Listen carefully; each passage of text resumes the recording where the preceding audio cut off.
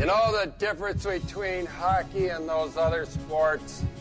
You gotta be tough to be a hockey player. I idolize Dominik Hasek. I played goalie because of Dominik Hasek. My life in hockey has been started because of Sabres hockey. I didn't need playoffs this year. I wanted it, but I didn't need it. But when you screw up for the fans as much as this team has over the last, 5 years, and just don't hold yourself accountable, I'm sorry. I'll hang up and listen. I'm sorry. Welcome to Two Goalies, One Mic, an in-depth look and behind-the-mask conversation about the greatest game on earth, where everything goes and nothing's off limits. Now I'll tell you something about this guy. This is only 3 minutes, eh? Whammo!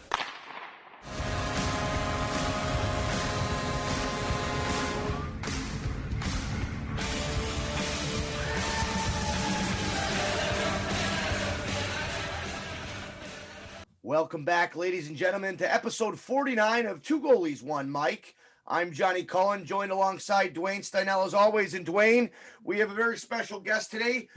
Joining us is Peter Baugh from The Athletic. He covers the Avalanche there, does a great job. And what a fun team to cover. I've definitely kind of fell in love with certain aspects. I love MacKinnon, love Cale Makar, love what Sakic and company are doing there. So, Peter, really appreciate you being on here, man. Yeah, thank you so much for having me. Yeah, Peter, it was really nice of you to hop on with us, especially in such a timely manner after I reached out to you. We got this done pretty quickly. And I can't stress enough. I'll piggyback off what Cully said. You know, the Avalanche, I've been saying for a while, they've kind of developed the blueprint of how you want to build a franchise, how you want to build a hockey team. And it took a little bit to get there. But now they're one of the most dominant teams in hockey and have been for 2 years now.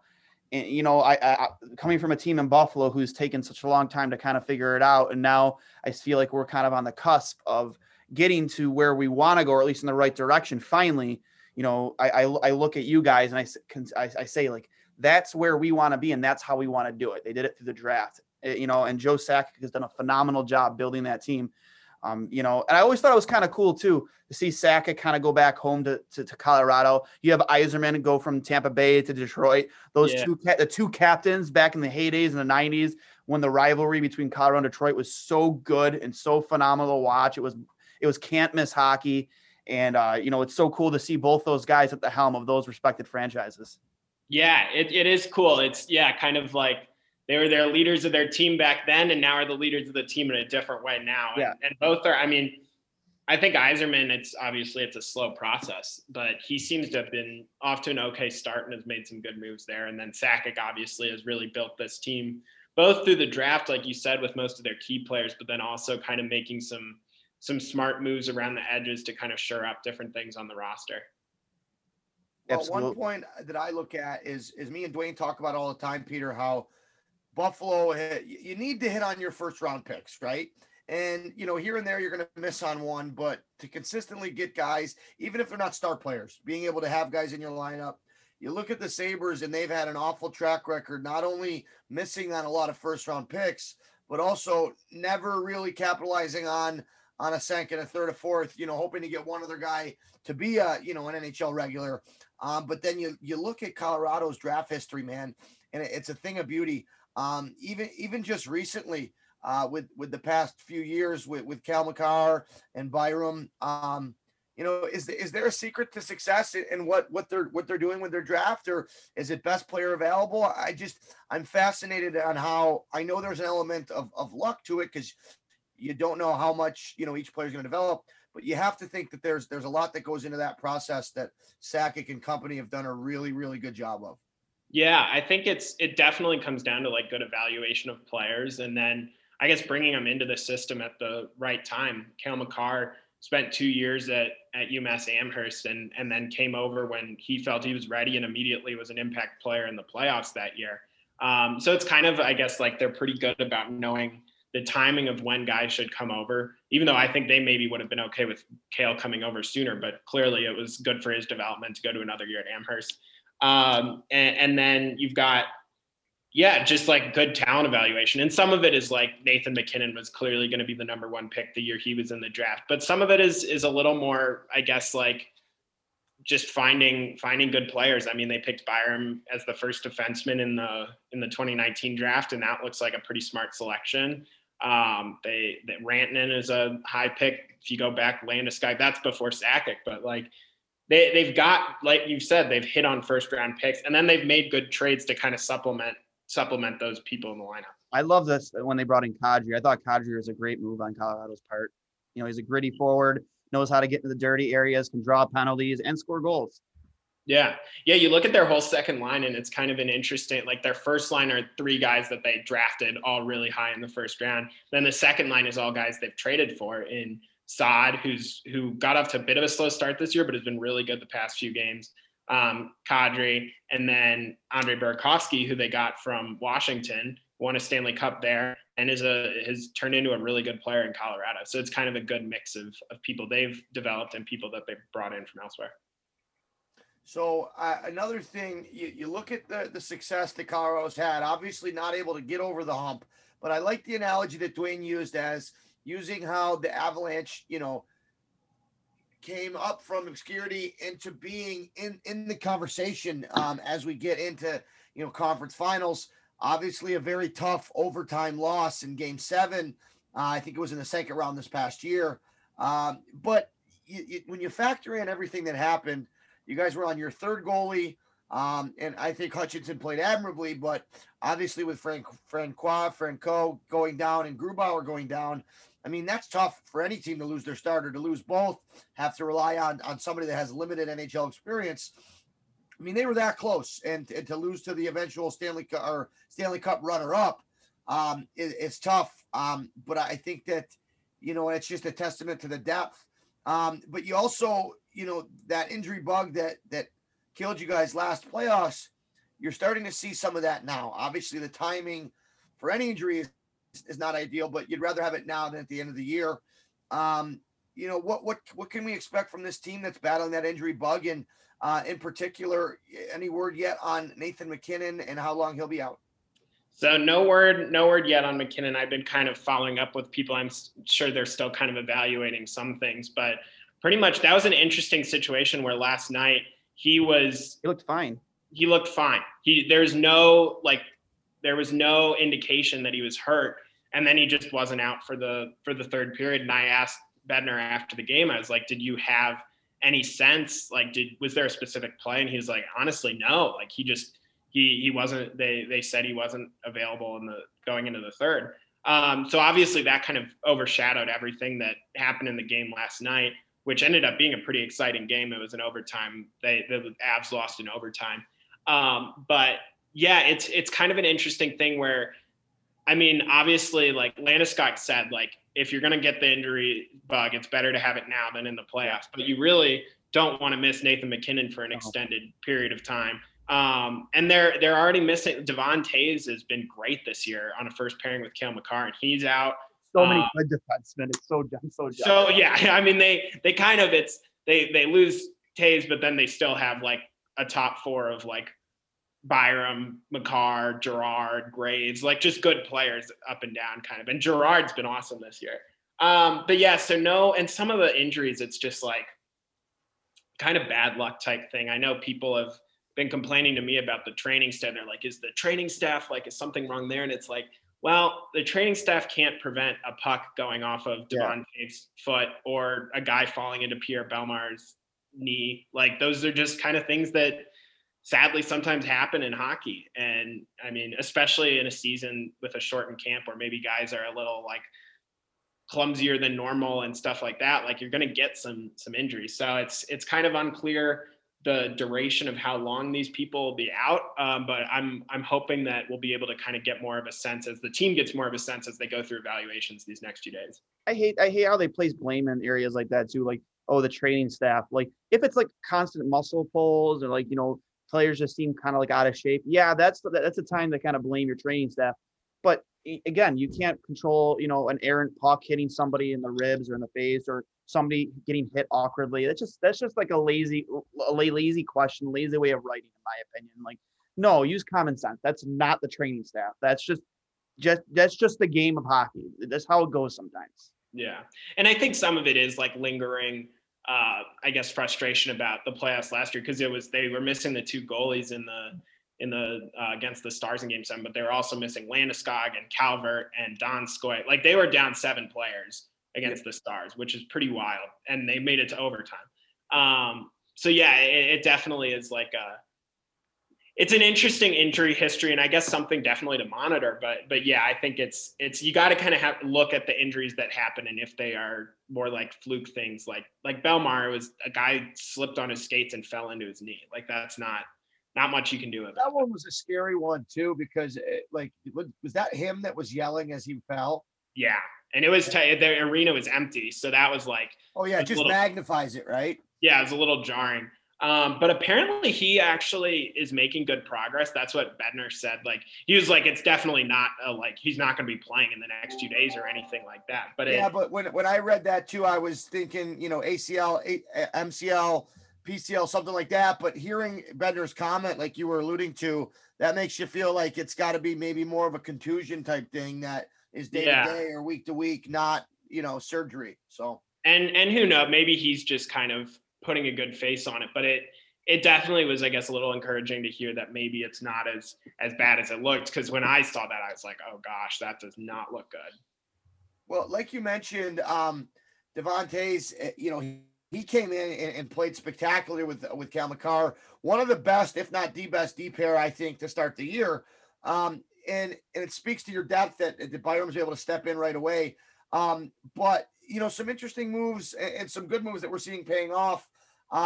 Who was it? Ian Cole getting shipped out. Like, I'm trying to feel for the dynamic of that locker room. Obviously he was a big piece, even if though he wasn't playing a lot and being a veteran with that group. What was the feeling like around the team when that trade was made? Or is it kind of these young guys know that, this is our time, we're going to get better and better? Yeah. I mean, the Avs have had to make moves before to, I guess, better the team, maybe at the risk of like losing a guy who's valuable in the locker room. I think Ian Cole had a lot of respect in the locker room. He's won 2 Stanley Cups. Really nice guy, really smart guy, and a good player. But the fact is they needed some cap room, and he was making $4.25 million, and they wanted to get Byram a chance, it looks like. They didn't explicitly say that, but clearly, like, he's now in the lineup, and they like Byram a lot to play him. Yeah, so I think it's one of those things where people were sad, but they kind of understood, like, yeah, this is kind of sometimes how it goes if you're trying to win. Like, winning isn't always pleasant. Like, you got to make some sacrifices along the way. Now, with Pavel Francouz being out, there's no really timetable, that's been made for his return with his lower body injury. Your backup option right now is Hunter Miska. Is that Miska, right? Miska, yeah. Yeah. Obviously he's been seen in 2 games. He's got 1 loss. What's the story on him? Because Philip Grubauer is your workhorse. He's your thoroughbred. He's having a phenomenal season so far. 930 save percentage, 1.75 goals against. As goalies here, we like to try and have some type of focus on the goaltending. But is Grubauer the guy if this Francouz injury is long term? Is he the guy that can really, take the wheel of this car and just go with it and just straight through to the playoffs? And is Miska like the type? I honestly, God, I have no idea who he is. He was University of Minnesota Duluth goalie, Dwayne. He was okay. Is he the type of guy that can fill in admirably as a backup? Yeah, I don't know if he's necessarily someone who you want being your number 2 in the playoffs necessarily, but I think he's definitely shown, an ability to be good enough to like get by until Francouz is back. And then if Francouz is out long-term, like, then maybe there's some decisions that the Avs will have to make. But I think Miska's okay. Like, he didn't play badly last night. He gave up 3 regulation goals. His save percentage was over 9 going into overtime, and then he gave up the 4th goal that put it at like 880 or whatever. But like, he seemed okay. He seemed moderately comfortable. And like, if the Avalanche are fully healthy, like you kind of expect, like, if your backup goalie is going to give up like 3 goals a game, if the Avalanche are fully healthy, it's like that ideally is something that they can beat, So I think he's okay. He's not like, I think it's probably like an interesting question of if you want him as your long-term backup, but I think that for now it's I don't think that they're going to make a trade in the super imminent future. I think they're probably content with riding Grubauer, playing Miska a bit, and then seeing how long Franco's out. And they said that they might have a better idea of Franco's timetable early this week. That's good to hear. Like I said, I'm a big fan of Colorado out west. It was disappointing for me. I had them picked as my horse to win the whole thing last season. Then obviously you guys got hit with that injury bug, at the worst time possible. And, I would hate to see you guys have to go through what you went through again this year is what you went through last year, especially in a shortened season. I'm an advocate, here in Buffalo, our goaltending situation isn't very ideal. We have Carter Hutton as our backup, and he has been, less than reliable to really win you games when you need them. And we started him yesterday. And granted, I won't put the game on him, but, he let in some questionable goals, and Olmark's been on an absolute heater lately and been playing very well. And, in a situation where all your games are divisional games and every single point counts, you want to at least always make sure you get 1 point out of some of these games, especially against the Devils. And, he's the type of guy that he won't make the timely save for you. When you need a save, he isn't the guy to make it. And, we could really use a better backup goaltender here. And in an off season where there were so many goalies available, we always question, as for the good moves Kevin Adams made as a new GM, we always question why he didn't, address that glaring issue in the off season. So, I would hate to see you guys suffer from the goalie injury bug again, because, you guys have such a stacked team. And again, I call you guys the blueprint. You guys really are. You guys kind of went off the model almost as building through the draft, the same way Boston used to, Chicago, and even Tampa Bay. You guys have such a bright future, and I'm so ready to see what's in store for the Colorado Avalanche here in the years to come, because you guys play a very exciting hockey. Yeah, I feel lucky it's a fun team to cover, just to see. Being able to see Nathan McKinnon skate every few days that's worth it right there alone. Yeah, it's a nice thing, and Cale Makar is pretty fun to watch too. So it's been fun on the Avs beat, and we'll see kind of where it carries us. As a writer, it's you just kind of root for good stories, and there's a lot of good stories around the team, and yeah, it's fun. So one quick question I had, sorry, Dwayne, really interesting, split to start the season against the Blues. You obviously lose that first one, then come back with the 8-0 thrashing. You mentioned it in your article about how the rink music guy was playing some interesting songs, and how when you beat the Sharks, playing Baby Shark and whatnot. Just looking at your schedule. So, like Dwayne mentioned, really interesting to see, almost more like a college schedule with playing these home and homes or 2 games against the same opponent. Yeah. Split against the Avalanche. You split against the Kings. You split against the Ducks. Then you sweep the Sharks. But my question is more towards, we're seeing the start of this 4-game stretch against the single team with the Wild. And you have another one coming against the Golden Knights in February, which to me looks like, at that point, if both of those teams can continue, depending how, Colorado does with this Wild, these last 2 games, that could really make a dent in your schedule one way or the other, right? Totally. You come in and you can really leapfrog. That's 8 points. And you have the possibility, if you win them all in regulation, to not give them any. One thing that me and Dwayne were talking about is just how many games in division are going to overtime and how much that hurts you this year. All right. In a normal season, I know you're battling against more teams for the playoffs, but I think it's just fascinating to me to just see how these 4-game sets or 2-game sets, we'll see these big jumps in the standings. But in your mind, with the teams that you've seen so far, the standings really tell the full story of who's at the top of the class for this West Division?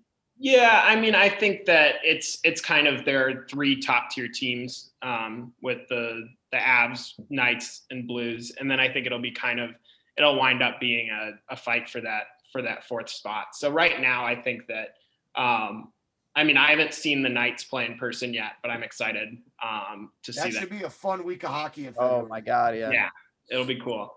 So yeah, I think right now it's still pretty early. I think that if the season ended today, the 4 playoff teams would be the Knights, Blues, Wild and Avs, and that feels about right. So we'll kind of exciting hockey right there, man. Like just thinking about that gets me excited. Yeah. So we'll see I think it might be a bit of a fight for the third spot. And then like you obviously want to have the first spot so that you're not playing against if the Avs are the 2 seed, though, they'd probably have to play the Blues or the Knights in the first. You got to imagine it's going to be those 3 at the top. So you're right. That first seed becomes, huge because then you're playing, whether it's the Wild or the Yotes or the King, whoever falls into that spot. I think we can safely say it won't be the Sharks. But you're right. That's a huge advantage to have. But boy, man, whoever comes out of there, that, like you said, that's going to be some fun hockey, Dwayne. Yeah, absolutely. And you know what, man, judging how the Sabres season goes, if it doesn't go to, according to plan and Jack decides he wants out, I'm officially a free agent fan wise, and I'm looking for a new team. And Colorado is definitely on my radar if they want to sign me. Dwayne, the rant guy from Buffalo, he might be on the market. If Dwayne moves his head to his right, you'll see a beautiful Colorado jersey there in the back. Yeah. The second best jersey on that wall. Like I said, man, if your franchise loses both Jack Eichel and Ryan O'Reilly in like a 4 or 5 year period, you have no business to even, you know what I mean? I want nothing to do with Let's not, man, just thinking about that scares the hell out of me. Yeah. I don't want anything to do with it. Like, I'm just like, you just need to burn the whole thing to the ground. So I have one all to the ground. Peter, is with Francois' injury, is that long-term injured reserve? He's just on injured reserve right now. And they think they're probably going to have more of an update early this week. But no, like real updates right now. Awesome. Yeah. Well, we appreciate your time here, Peter. I hope we get to have you on again soon. Like I said, me and Cully talk often about the Avs and how good they look just all around, just top to bottom. Fun team to watch, man. They really are. And, we'd appreciate you coming on with us and hope we can have you on again sometime soon. Yeah, reach out whenever. I appreciate you having me. Absolutely. So, fans, if you haven't already, be sure to check out Peter's work on The Athletic. He covers the Avalanche for them, does a great job. Really interesting piece, and I love your mailbag feature. You do a great job interacting and really delving into the fans' questions instead of glossing over them like some staff writers do. So great job on that. Keep up the good stuff. And hey, only in a perfect world can we talk again with the only possible meeting between the Sabres and the Avs this year would be a Stanley Cup. So fingers crossed for that. I think that it's more likely that we'll be picking your brain about Colorado playing in that final series against some other Eastern team. But one can only dream, right, Dwayne? Absolutely, man. Like I'll tell you right now, if Buffalo finds a way to make it to the Stanley Cup Finals, and it does happen to be against the Colorado Avalanche, I will absolutely shave an Avalanche logo into my chest because that's how much faith I have in this franchise right now to make yes, I love it. Right into the chest. I don't even care. Oh, I love it. Well, hey, thanks again, Peter. That'll do it for part 1 of episode 49. Here's a quick word from our sponsors. We'll be back after the break. Hey everybody, this is Dwayne from Two Goalies, One Mike, here to remind you that before any Sabres game this season, get down to 700 Military Road in Buffalo, New York to Froth Brewing Company and pick up a 4-pack of liquid lollipop. Guys, this stuff is to die for. I'm not much of a drinker myself, but I always make sure to have some liquid lollipop on tap. This past Sabres game, I was drinking my favorite flavor, the mango orange fluff. It is absolutely to die for, but they have so many different flavors on tap at all times. And be sure to always be checking their social media accounts for new liquid lollipop alerts. They call it a lollipop alert. So on Instagram, you can find them at Froth Brewing. That's all one word, at FROTHBREWING, and on Facebook, Froth Brewing Co. That's FROTHBREWING CO. Guys, again, I can't stress it enough. This stuff is a smoothie in a can with a little bit of an alcoholic kick, 6.5% alcohol content. Again, unbelievable. I can't stress it enough. My favorite drink to have during, honestly, any sporting event. Get down there, 700 Military Road, Buffalo, New York, Froth Brewing Company, and enjoy the rest of the episode. Welcome back to episode 49, part 2 of Two Goalies, One Mike. I'm Johnny Cullen, joined alongside Dwayne Stenell as always. We have a very special guest, a back-to-back of some great great athletic writers. Rob Rossi, senior writer for The Athletic, covering the Pittsburgh Penguins, has been on the NHL beat for a long time, very respected in his field. Bob, we're really pleased to have you on here, man. Thanks for joining us. Thank you. Yeah, I'm an old man now, so feel like once you've gone through like multiple coaching and GM searches, you've like sort of crossed that Rubicon. He's got absolute Hall of Fame hair beard combo too. I love it. Hey, look good, feel good, write good. Right. Yeah. Well, I don't know if I'm looking good, feeling good, or writing good, but we'll take one out of the three. I certainly don't lack for topics right now. I'll say that. No, definitely not. Well, you mentioned in that little intro that you go through a lot of coaches and GMs, but I think we might have you beat here with the turnover that the Sabres have gone through. Oh yeah, no, actually, honestly, in Pittsburgh they haven't. I was trying to think of it the other day. So I started covering the team when Ed Olczyk was coach, and then Mike Therrien took over. So really, they've been pretty stable. Other than the disaster that was the Mike Johnston debacle, and they've only had 3 GMs here since 1989. So this is pretty new. Usually a GM, and even here, like you guys go through a GM every 10 minutes. Here, like it's an average of every 10 years. So yeah, no. About a year and a half is our turnover. I think it's 4 GMs and 5 coaches, or just the opposite. 5. No, I think it's 4 and 4. Like since the Pegulas bought the team, they started with Ruff, went to Nolan, then went to Bylsma, and then who was after Bylsma?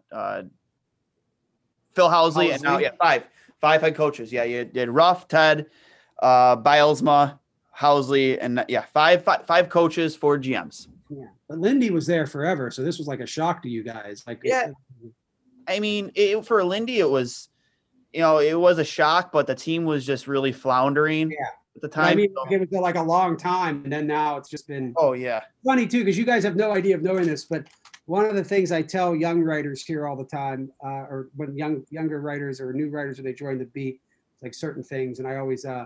Usually on first trip to Buffalo, because it's one of my favorite cities. And people ask me like, what do you, I was like, yeah, it's a great town. It's just cold. But I say, Stanley Cup champion Buffalo Sabres has a great ring to it. And they're like, what do you mean? I'm like, it's the greatest hockey city in America.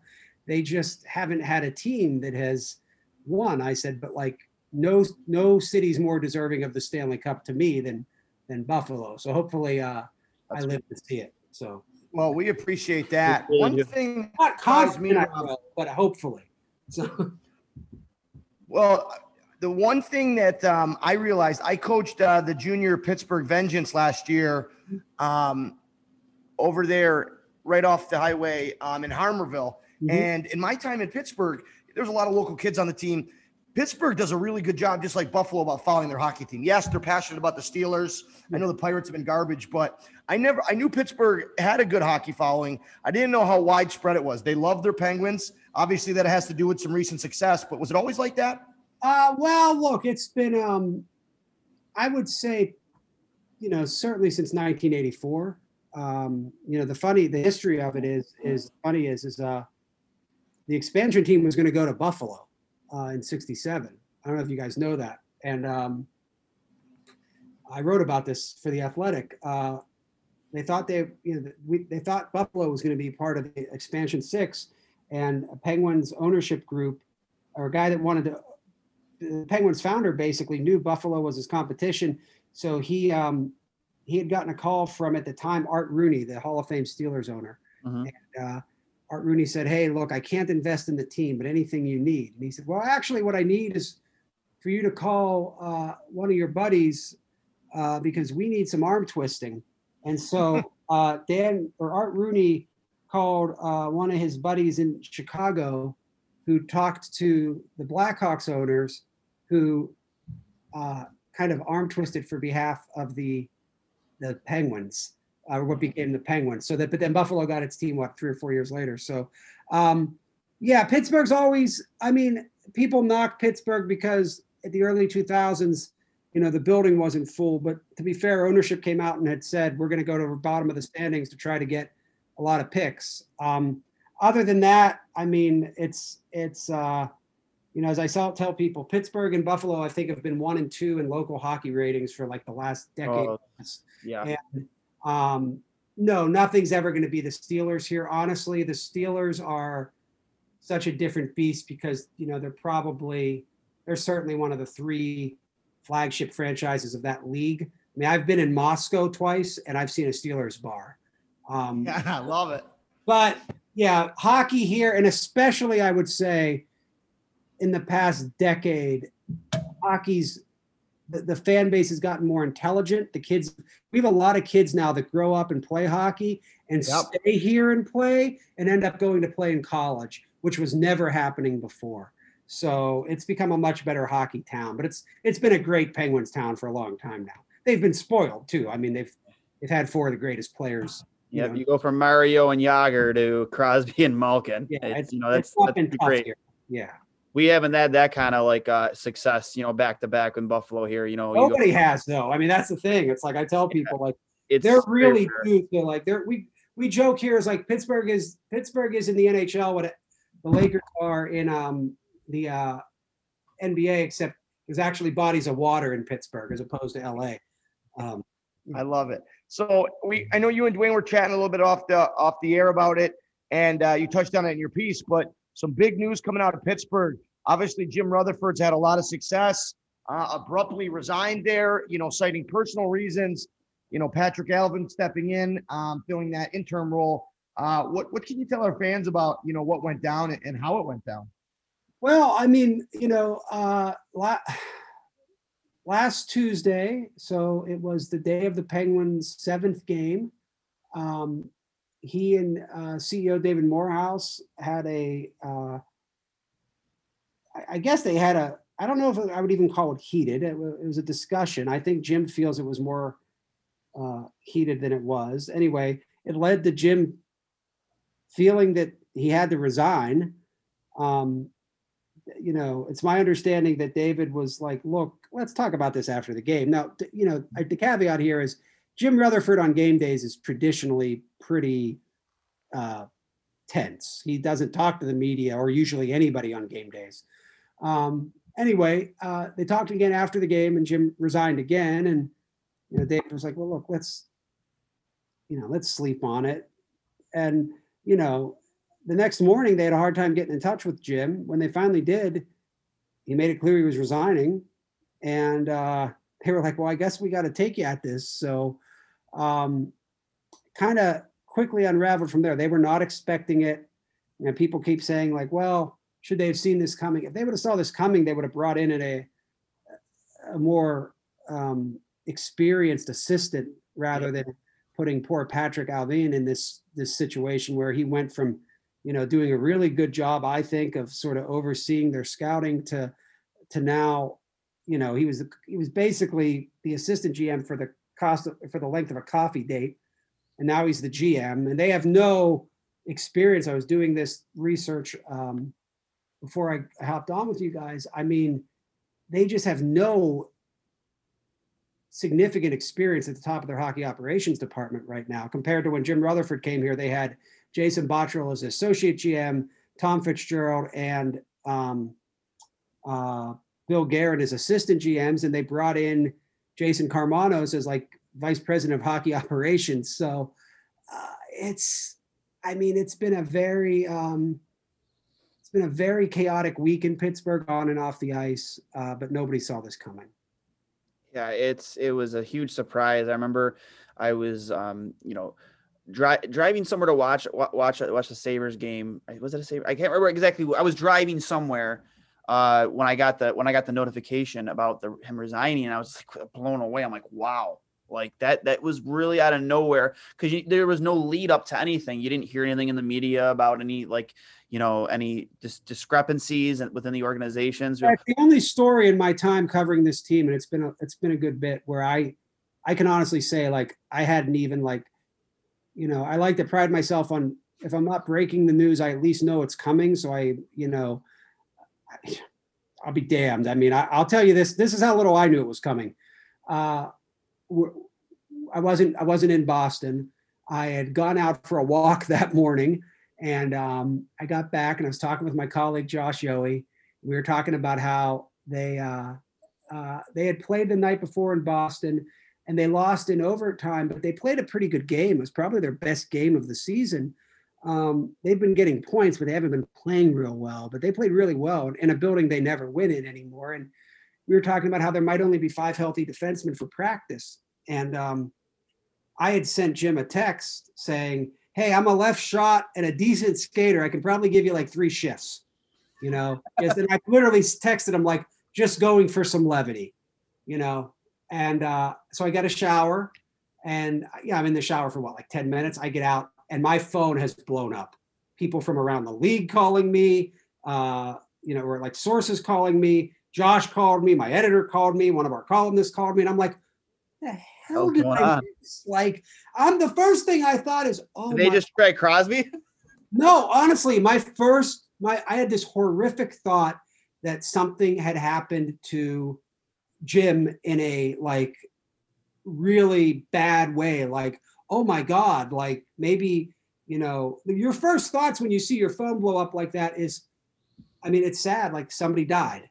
There was some accident, like there was, you know, oh my God, and it'd be different if we haven't in Pittsburgh had an owner that came down with Hodgkins, have a defenseman that, you know, had a hole in his heart and a stroke. Like there's been a lot of weird stuff. I mean, I've covered more cancer than I have almost any injury other than concussions. And so your first thought is, especially in this time with the pandemic, like, oh my God, what happened? And then I get a hold of Josh and he's like, did you see the news? And I'm like, my phone's blown up. So this can't be about them signing Yannick Weber. And he goes, no, Jim retired. And I said, or resigned. And I said, are you sure? And he goes, it's on the Penguins Twitter account. I said, are we sure they're not hacked? That was my first question. Like, are we sure they're not hacked? It's 2021 for you. Yeah. So no, we didn't know this one was coming. I'm not sure Jim knew it was coming. And in fact, he said like, yeah, I didn't know a week ago. Like, okay, well, you know, he's been impulsive before. Usually it means trading people. This time it was himself. And he's if there's not a clear answer to this, I understand. But what, you know, you said there was no inkling, no writing on the wall. From what I understand, and correct me if I'm wrong, was it just him butting heads with ownership and with the president? Like, was there any specific thing that set this off? Anything behind the scenes that we might find out about later that you have an idea? There was no trade. That was like, there was nothing where he had a deal worked out and ownership stepped in. There was nothing with a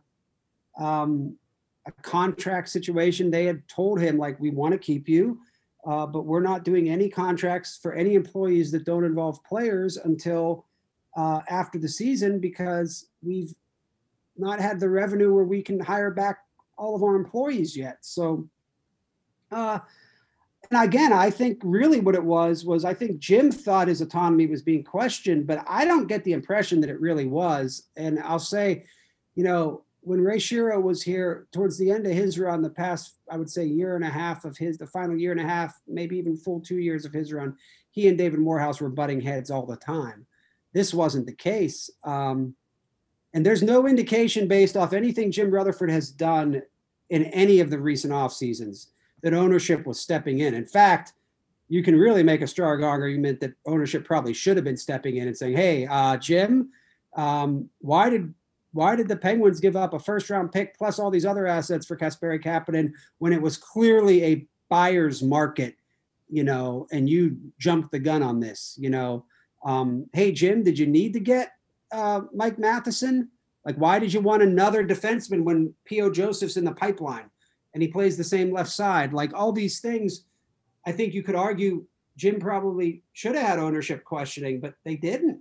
And if he hadn't quit, he'd be here and probably be getting an extension this summer. So looking at the, and if for all our fans, check out Rob's work on The Athletic, the article that went up this morning. It's an interesting group and that short list of candidates. You know, obviously we're a Kevin Weeks fan, being a goalie podcast, me and Dwayne.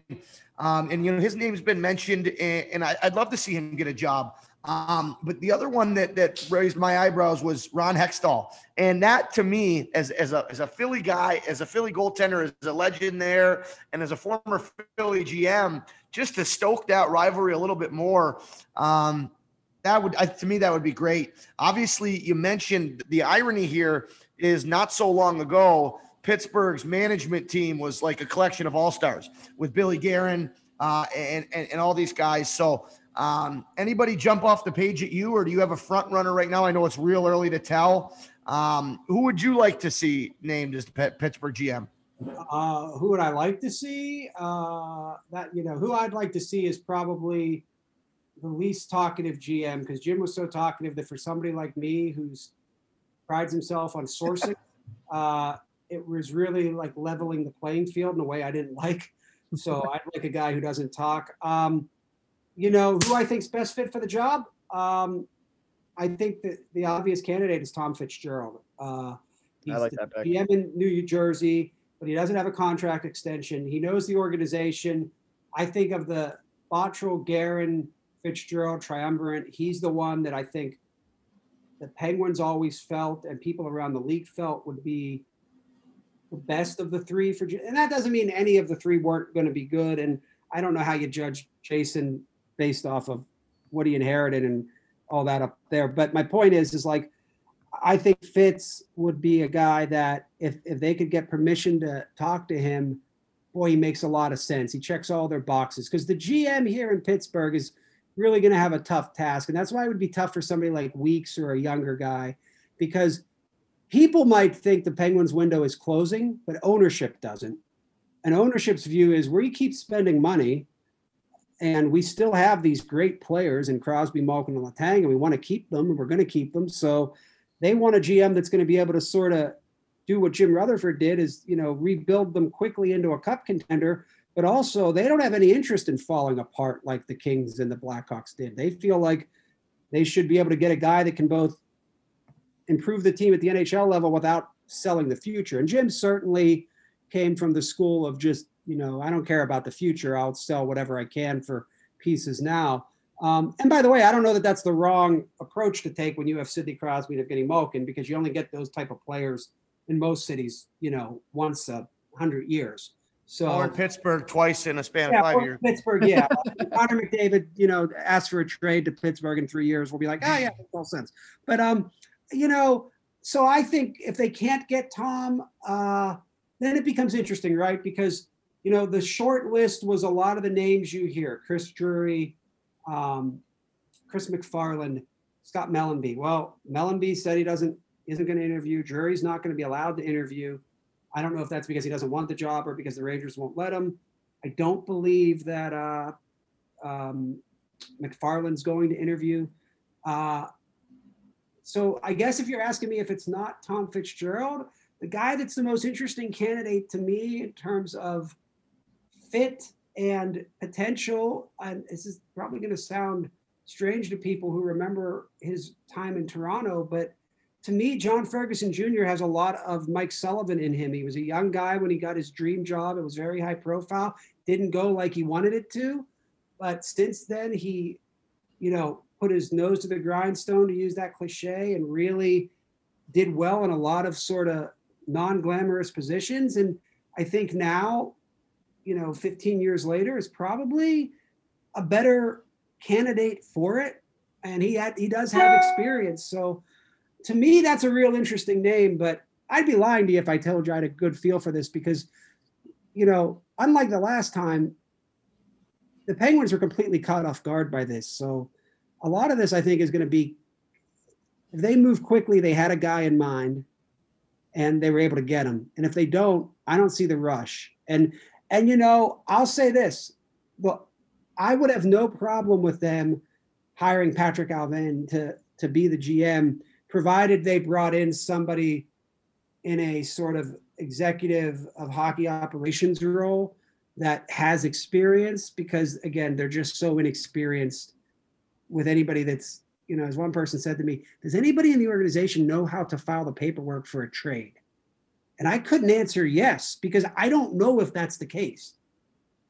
you know, actually, I was actually getting to that a point here because with the inexperience in that position, you kind of look at your roster. You're 5-3-1.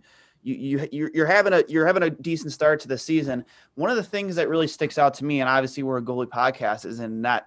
Right now, you have Casey DeSmith and Tristan Jarry. You guys, organization, you know, and you know, Jim especially put a lot of faith into Tristan Jarry to be the guy to take over the net there in Pittsburgh. You know, when they you know, parted ways with Matt Murray. You know, how do you feel about that situation right now? Because, you know, like here in Buffalo, we're having a really unstable situation in net, and with with you guys kind of having a similar situation at both your, not so much at your one, but at least your backup position. You don't really know who your 1A is. You know, how do you specifically feel about what your situation right now is in net? Well, I mean, I feel good because there's nothing better than a good goaltending dynamic to really draw subs to a subscription site. So I feel great about it. But I thought going into the season that it was a real risk to bet as much as they were on Jarry, not because I don't think he has talent, but, you know, we're basing this off about 30 games last year. He does have immense talent, but there's a big difference between being the guy that sort of is better than the incumbent when the incumbent's struggling and there's no pressure on you, than being the guy. And, you know, that was the transition he had to make. The other concern I had is every time Tristan Jarry and Casey DeSmith have been on the same team, Casey DeSmith has been the better goalie than him. I don't know why that is. I know why. It's because Casey DeSmith was my goalie partner for the under-18 USA team. And, you know, we battled. I came out on top, and it was definitely a mistake by the coaching staff. So I think that lit his fire. Right. I'm not saying Casey's a bad goalie at any stretch. Casey is he's one of those classic battle goalies, right? Great kid too. Great kid. Great kid. I'm not even saying like it's a problem with Casey, but my concern was even if Casey is better than Tristan, it's not like Mike Sullivan's going to feel like an allegiance to Tristan Jarry. I mean, this is a guy who put Matt Murray when he was young in over Marc-Andre Fleury and put Tristan Jarry in over Matt Murray. So like Mike Sullivan's like, hey, whichever goalie plays, well, I'm going to play. But the problem is neither one of these guys have a whole lot of experience at the NHL level.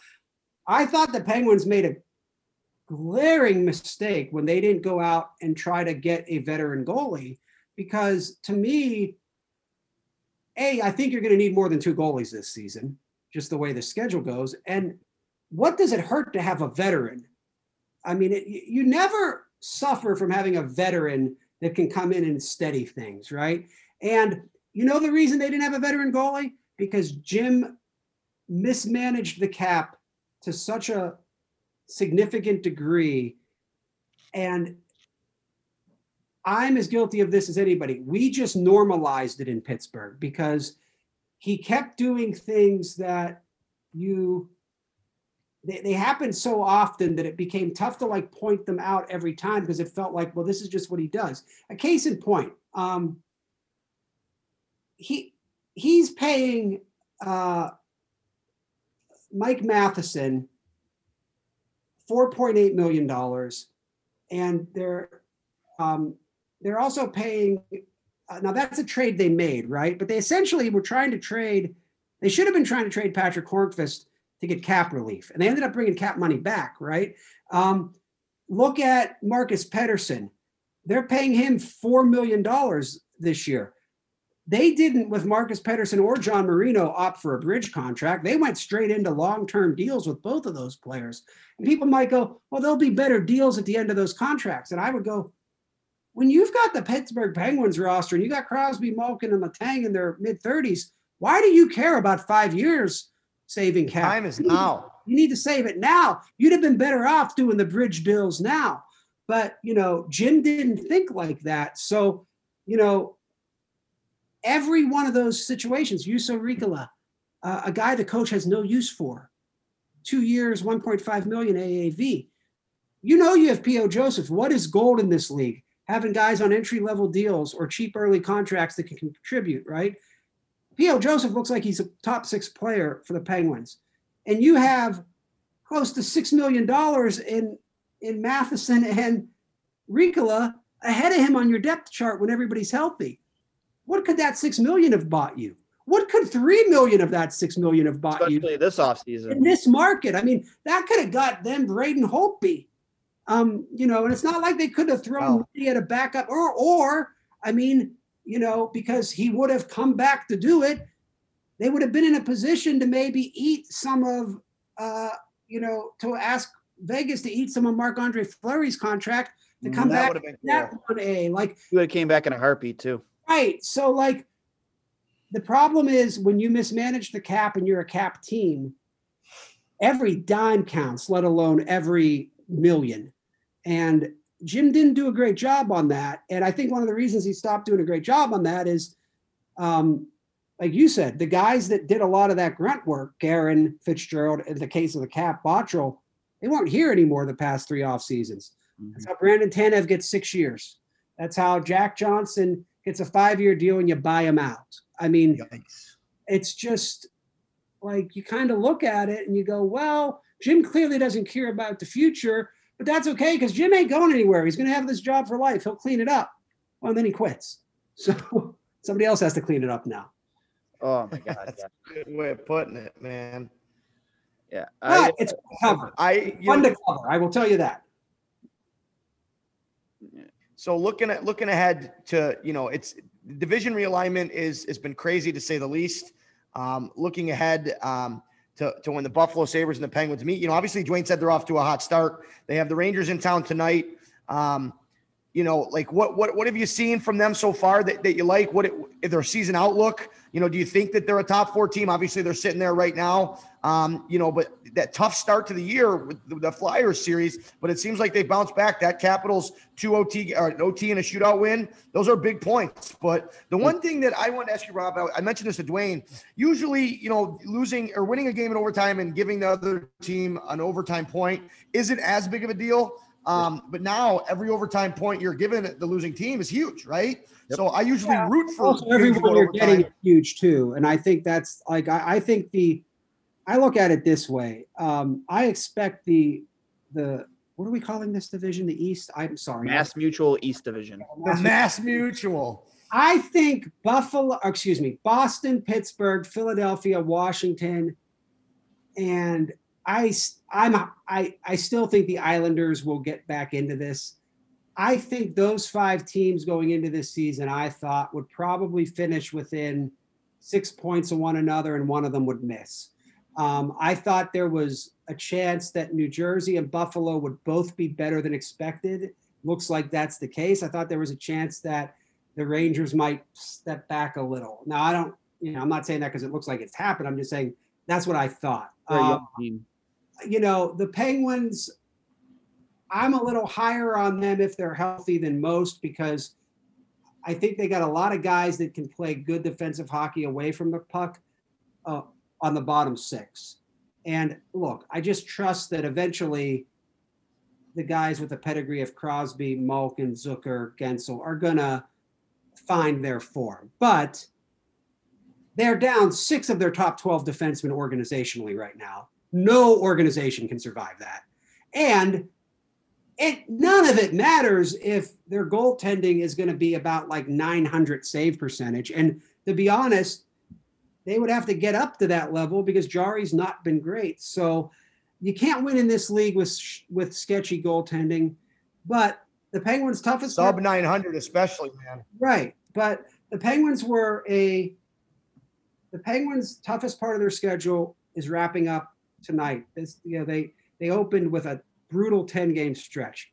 And I said going in, as long as they had 10 points after those 10 games, they were fine. That wasn't what they want, but they're fine. Well, they've already got 11.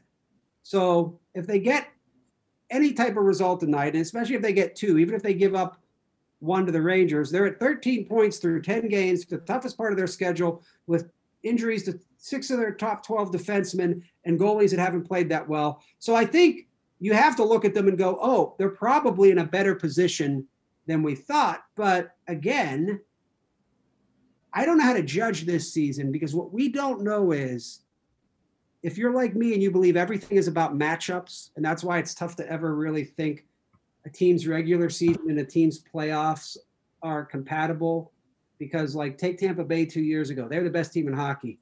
Everybody could see what a bad matchup Columbus was for Tampa, right? Doesn't mean we thought Columbus was going to sweep them, but everybody could see like that would be a tougher series than it should be based off their records.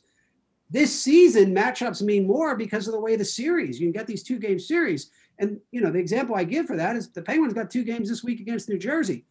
There's a chance that given their defense right now, Jack Hughes comes in here and does ungodly, unspeakable things to them, right? Yep. There's a chance when they play the Sabres that if they're still banged up on D and their goaltending's not great, that top line of the Sabres just ruins them, right?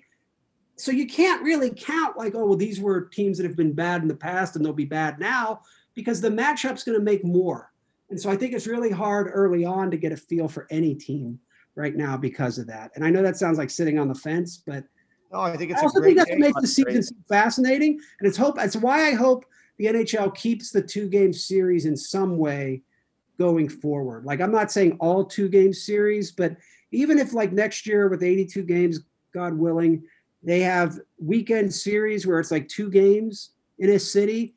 I just think those second games are so interesting.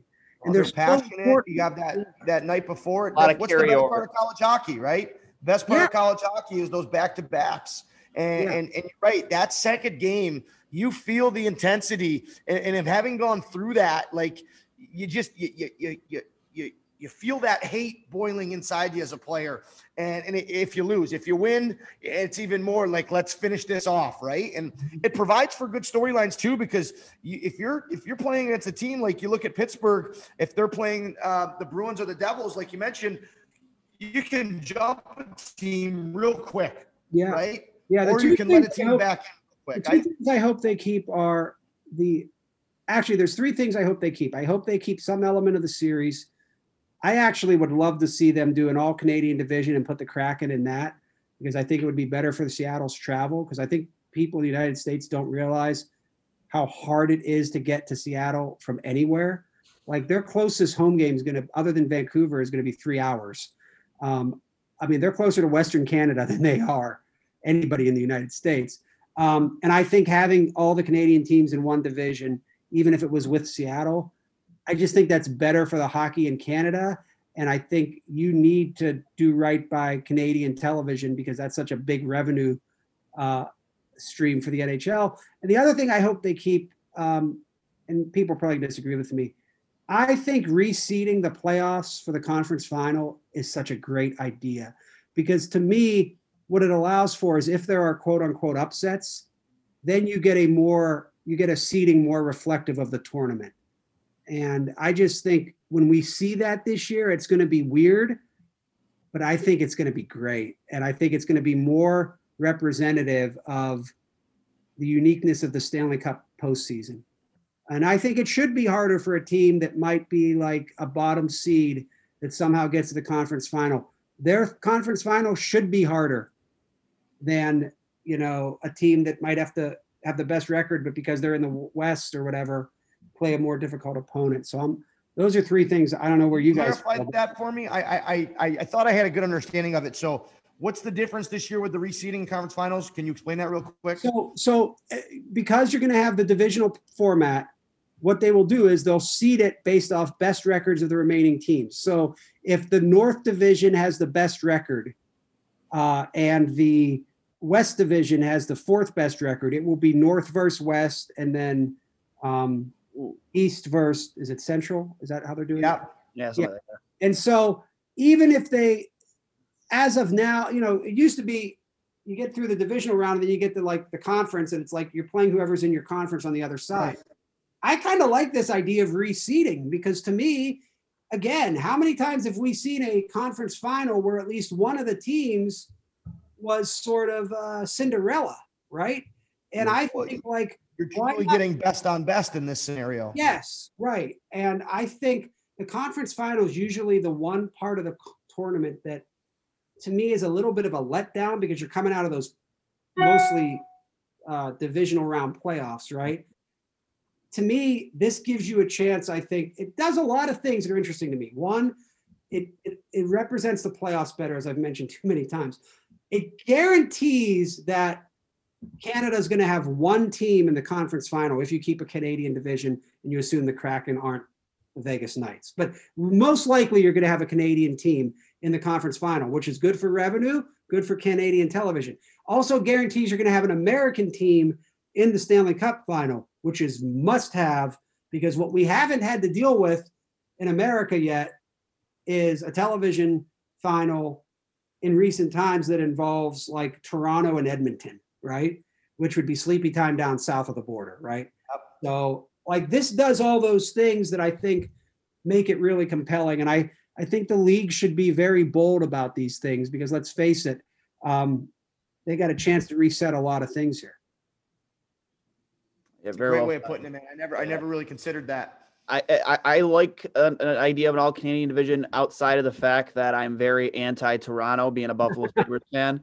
And I love that rivalry. I think when you add the dynamic of, Jack Eichel and Austin Matthews, the possibilities of that rivalry being really renewed, that's the only thing I don't like about the Canadian. Buffalo in it. Let me see this. Sure, let's go. If they kept the divisions like they are, but you still had outer division games. I wouldn't do all division play for 82. Yes. No. Like you play one game each against every other team, or one series each, basically. Would you be open to like the Buffalo-Toronto rivalry or the Pittsburgh-Philly maybe getting more? Well, I know Pittsburgh-Philly will be in the same division. I would say, honestly, like I joked about Seattle, but maybe Buffalo is a better fit. I mean, we're right on the border. I mean, I wouldn't hate that. That'd be fun. That'd be fun matchups, man. I think Buffalo, I think to me that, that makes as much sense as any. And you don't have to call it the Canadian division. You can call it the North. And I think you would still get maybe, the way I would do it if I were them is every year, if you did this, you'd commit to it for 4 years and you'd play you'd play each team in the other two, in two of the other divisions, once at home and once away. But you'd play twice at home and twice away against a new division each year. So if you're in the North right now, the first year, maybe you play the West 4 games against each team. And then the next year you play 4 games against the Central. The year after that, you play 4 games against the East. And then when you're not playing those other divisions, you're playing 1 game or 2 games each. And then the rest of the games are division games. And then I think it's like, you get just enough. You get just enough to make it feel special, but not so much that you're like, oh, geez, I don't want to see these teams on a Thursday night in February. So, but I mean, they don't ask me my opinion. Well, I love it, man. I love that breakdown. Yeah, like I said, I would not mind Buffalo being in the All-Canadian division. Give me more Toronto-Buffalo games. I love the idea of that rivalry finally being renewed back in the late 90s when it was really at its strongest, like in early 2000s. Like, it was phenomenal, man. The Battlefield in their anthem, though. You guys got to stop playing their anthem when they're not in town. Yeah, I agree. I don't know, man. I'm a big fan of that. And maybe I'm partial as a goalie, but I used to love. I can swing for the Canadian anthem. Oh, I loved it. I'm sorry. It's a great anthem. Man. I mean, come on. We're in the United States. Like, let's be real here. Like, I don't think we should play any anthems anyway, because if we're not going to play anthems for a nationality of every player on the ice, I don't know why we're doing it for just the 2 countries. I've always thought that was really insulting. But that's me. Yeah, that's a good point. I think they're just trying to appeal to the Canadian fan base. It does come down a lot for our game. Obviously, it's a lot cheaper to watch a hockey game in Buffalo than it is in Toronto. Yeah. That's probably that's probably the angle Buffalo takes with that, I'd imagine. And I mean, let's be honest. I love Toronto as a city, but if I'm going to go out for some adult beverages and some food, some good food. I'm going and I mean, poutine might be nice, but it ain't nothing on your guys' wings. No, where do you like to go? Yeah, where you sound like like I said, you like to go out and eat when you come to Buffalo. Where's your spot? Oh, geez, I can't say I have a spot, because my general rule is I'll go wherever I think after the game people aren't going to be.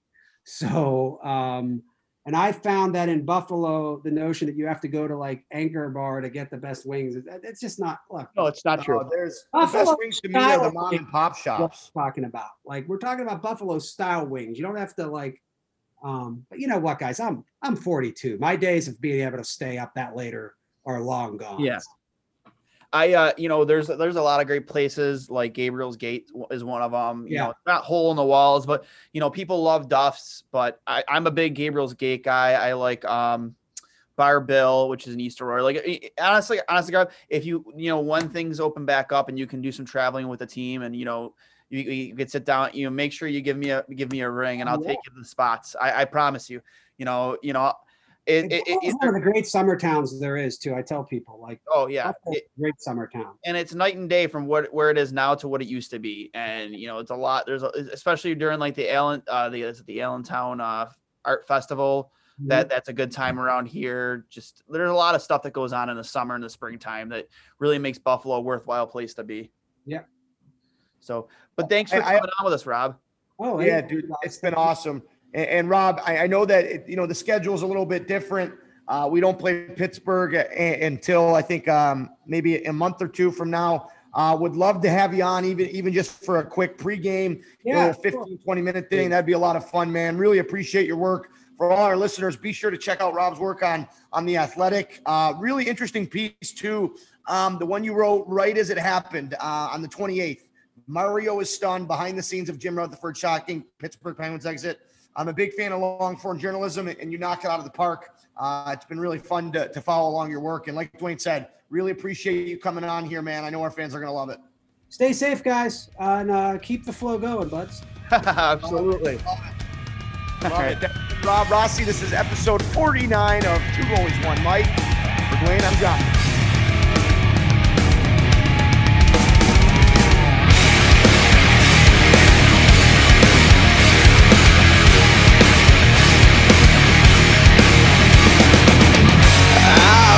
Defeated and brought down. Dropped to my knees when hope ran out.